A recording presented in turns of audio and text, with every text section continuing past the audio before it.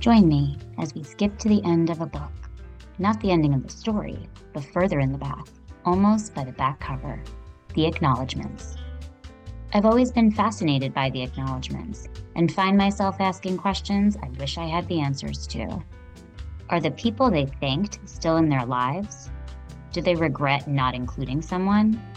What's the meaning behind this inside joke or story?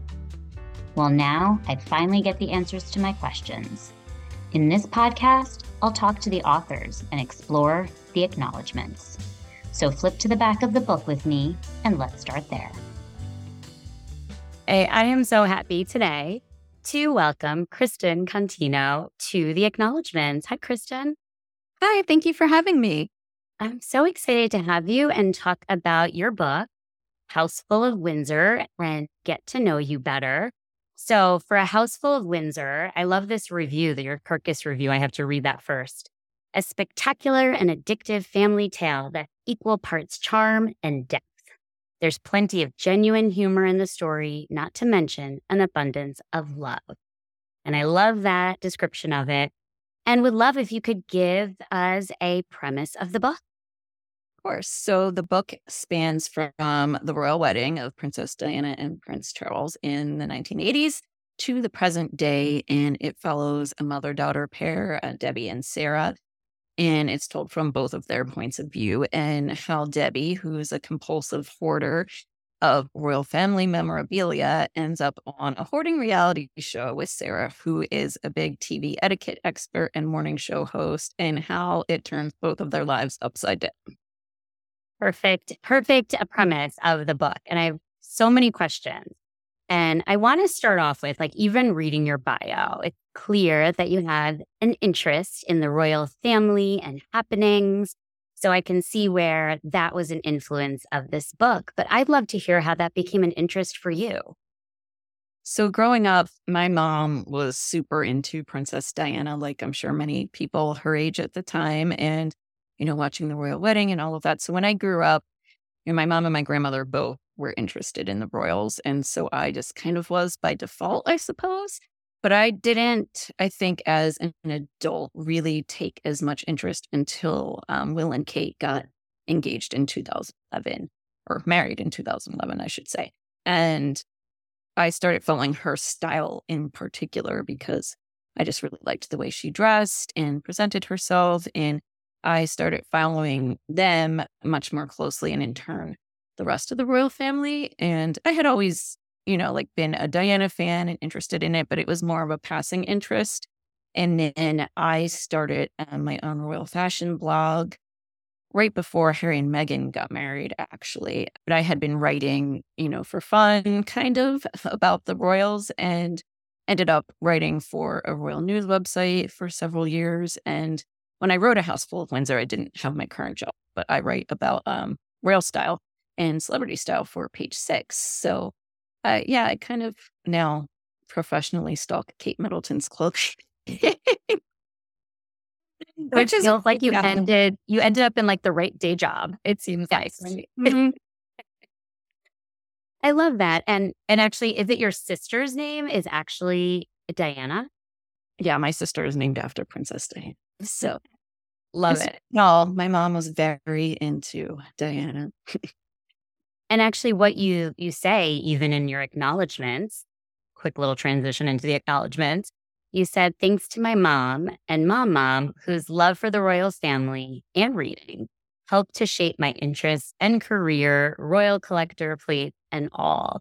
So tell me about, you've shared how your mom and is mom grandmother? Yeah. Mm-hmm. About their influence for your interest in the royal family. But what about their influence in your love of reading? So when I was little, I was always reading and I was always writing. I would write stories. I was maybe 7 or 8 years old. I would write little fiction stories, and they would always encourage me to do that, and reading them, and especially remember reading with my grandmother at bedtime and things like that, because we lived with my grandparents growing up. And they just, were always buying me books and just kind of encouraging that interest. So I think, they definitely played a part in that. And, other family members buying me books all the time. And I had so many books, and I was the kid who was inside reading when my sister was outside playing. Like, I was definitely that kid. And in reading your bio, one of the things I was reading, and I loved it, that you've been writing stories for as long as you remember. And what were the topic of those stories when you were so young? Oh my gosh, I was obsessed with teenagers. I don't know why. I thought like being a teen, it was probably like 90210 influenced that, but I thought being a teenager or like high school was the coolest thing ever. So I would write stories about like these teenagers in high school. I was writing YA, I guess, and didn't know it. Yeah. Will those stories ever come back to life to influence a book you write in the future? No, I don't think so. They were, but I still have a couple of them, which is pretty funny. I love that. And so now, thinking about the premise of the book, one thing that was really neat was the back and forth point of view between Sarah and Debbie, the adult daughter and mother. Was your idea to always write this book in that way? Yeah. I definitely wanted, and actually I got the idea for the book when I was watching an episode of Hoarders, and it was the daughter, they were interviewing the daughter who had come to help clean up. And I thought it was really interesting how her life specifically had been impacted by the hoarding. So I'd never really thought of it, I guess, in that way. And she had mentioned something like, oh, my relationships and my friendships and my choice of job and all these different things had been shaped by her living in that sort of environment. And I thought, oh, that's a really interesting story, to have a daughter. And so I knew, like, from the absolute beginning of the idea that it would be both the mother and daughter, because I think you need to see it from both sides. And I'm glad you brought that up, because I wanted to ask about that, the, underlying premise of the book really being about this hoarding. And so what did you have to do to learn more about? So you watched this show that kind of influenced it, but then to really write a book from these perspectives, what did you do? So I actually have a friend whose mother is the hoarder, so I asked her a lot of questions. But I also had a few nonfiction books that I got on the topic that I thought were really helpful. And one of them, coincidentally, is called Stuff. And if you've read the book, the show that they go on is called Stuff. But I had already called it that at the time. So I thought, oh, this is a sign that I need to read this book. But yeah, if you're at all interested in that topic, it's a really good book, and it's written by some psychologists who deal, in that field, and just like really dives into like the mindset of people who hoard and case studies, things like that. So that I think was helpful in getting into Debbie's mind. And there's also another book that was a memoir that a woman wrote who was a daughter of a hoarder that I read. So I kind of used those as background material. I think what I appreciated about that, right, because the topic of hoarding is really a serious topic. And it's within this book that was, had love stories in it. It was funny. But I think what I appreciated was, as you're talking about hoarding, there was a therapist involved. So that took it seriously. And even talking about throughout of really taking it seriously about what Debbie was going through and how her family was involved. But then it still ended up, for me at least, it felt like this. I literally read the book at the beach. So I felt like this is a light enough book that I can still enjoy it at the beach. But it still gave this important topic of hoarding its own space. Yeah, I didn't want it to, because I read it when I was writing this, another book that was a women's fiction about hoarding. And that was definitely on the much more serious side. And I didn't want to, make light of this subject, but I also didn't want it to feel like this heavy book. And I think giving the royal aspect to it kind of lightened it up a bit. As Debbie said, she's a clean hoarder. She doesn't have dead cats around. So she was more, I think, holding on to things that brought her not even joy, because some of them didn't bring her joy, but reminded her of a time in her life that was very important to her. And she had them organized, but in a terrible way. So, yeah. And so going back to your acknowledgements, you also thank, a special thanks go out to my friend Nicole Lasorda, who is one of the first people I let read this book in its very rough state years ago. So I would love to hear about Nicole. Yeah. Yeah. So hi, Nicole is one of my really close friends. And I wrote my first book. It came out in actually when I'm talking to you today is the 8th anniversary of my debut novel. So Congratulations. yeah. Yeah, it's called The Legacy of Us, and that came out in 2015. And I started writing this, shortly, after that.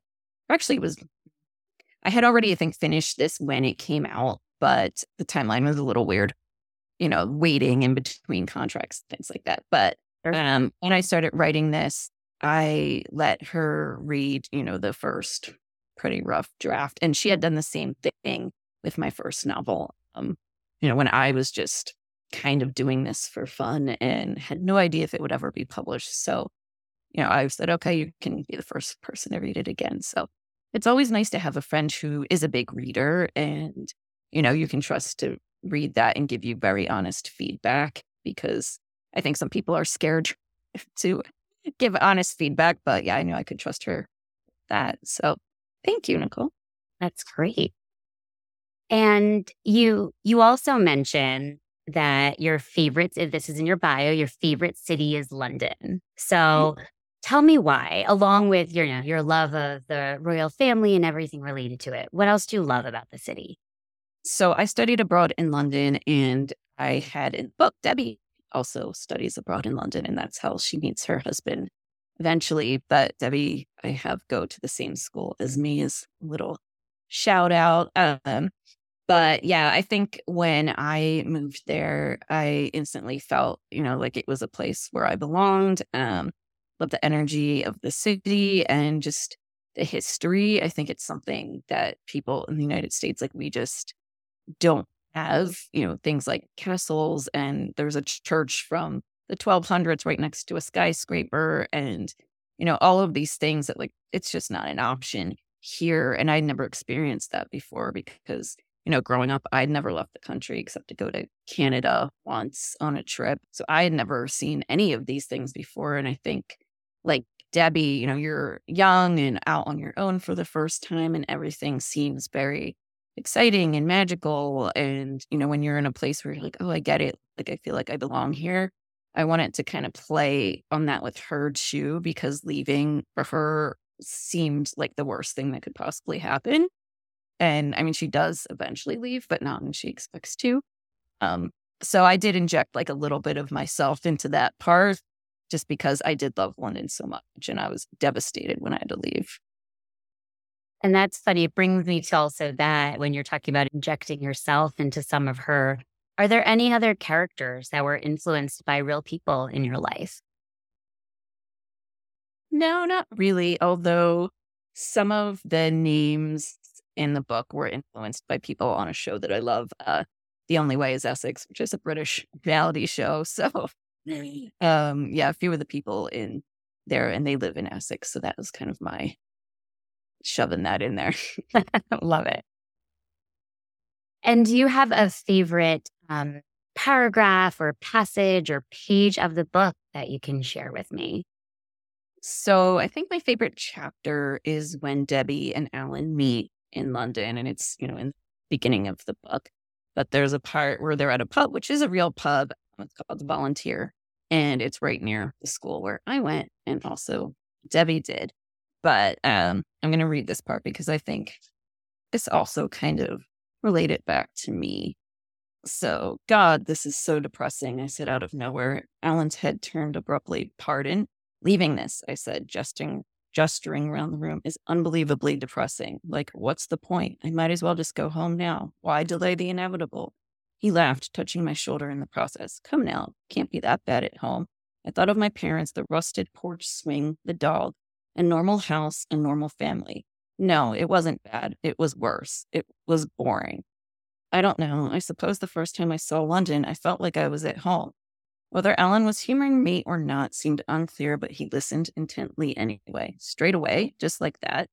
Maybe not at first, I guess. To be honest, at first when we left Heathrow, it looked kind of like New Jersey.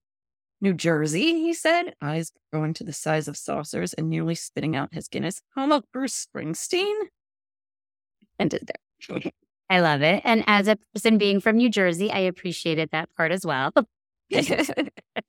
So I actually did think that it looked like New Jersey when I left Heathrow for the first time. So I had to throw that in there. Did you really? I did. I love it. And how often do you go back to London? Usually once or twice a year. It depends on what's going on. I've been there quite a lot recently. I was over for the coronation, and that was very exciting, of course. And then I went at Christmas time with my husband and my son. And then I was there for the Jubilee last year for the Queen. So I've been kind of every 6 months, and that's not really the norm. So now, yeah, I'm in a little bit of a lull after all the big events.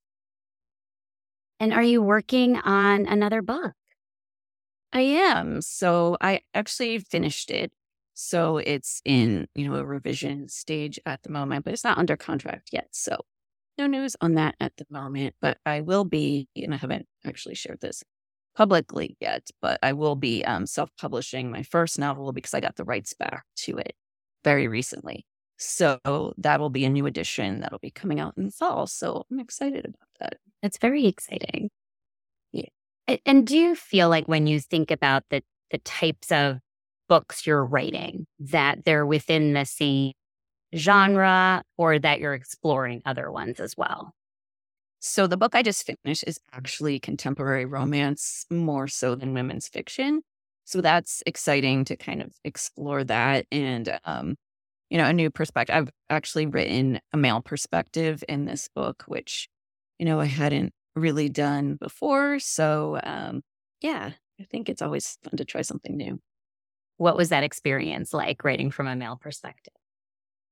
It was interesting. It wasn't, I think, as hard as I thought, because at first I was a little intimidated by doing that because I had only written, from female POVs. But yeah, I actually enjoyed doing it. And I did write a novella that came earlier this year in a royal anthology. And I did do a male POV on that one too. So I think it's fun and it's different. And sometimes I've had to ask, either my husband or, someone like, would you say this? Or does this sound like something a guy would say? I love that. So he gets to be involved in this one. And what kind of books do you read? I read a lot of historical fiction. I really enjoy historical fiction, especially if it's royal related. I did run a royal book club for, I think, 5 years on Facebook, and we kind of shut it down recently just because it was a lot of work and grew quite a lot unexpectedly. But yeah, I love any books, especially women's fiction, romance, that have a royal theme in them. And I do, if I listen to an audiobook, it's usually nonfiction because I find it a little bit harder to listen to fiction on audio. But I like, memoirs and things like that on audio. I do a lot of. That's great. And will you be writing again about topics related to the royal family? Oh, yeah, definitely. I mean, I think it's kind of become a little bit of my brand. So I'll definitely pursue that. The book that I just finished, it's not royal per se, but it has an aristocratic bent to it. So it's in that same general thing and takes place in the UK. So planning to do another, I guess, a sequel to that book when I'm done with the revisions. And yeah, I'm excited. That's very exciting. Well, Kristin, thank you so much for chatting with me today. It was great to get to know you and dig into your acknowledgments, and we'll be looking out for your next book. Thank you. Thanks for getting curious about the acknowledgments, and remember to read from cover to cover. Check out the acknowledgments on Facebook, Instagram, or theacknowledgments.com. There you'll find more information on the books and authors that I talk about here.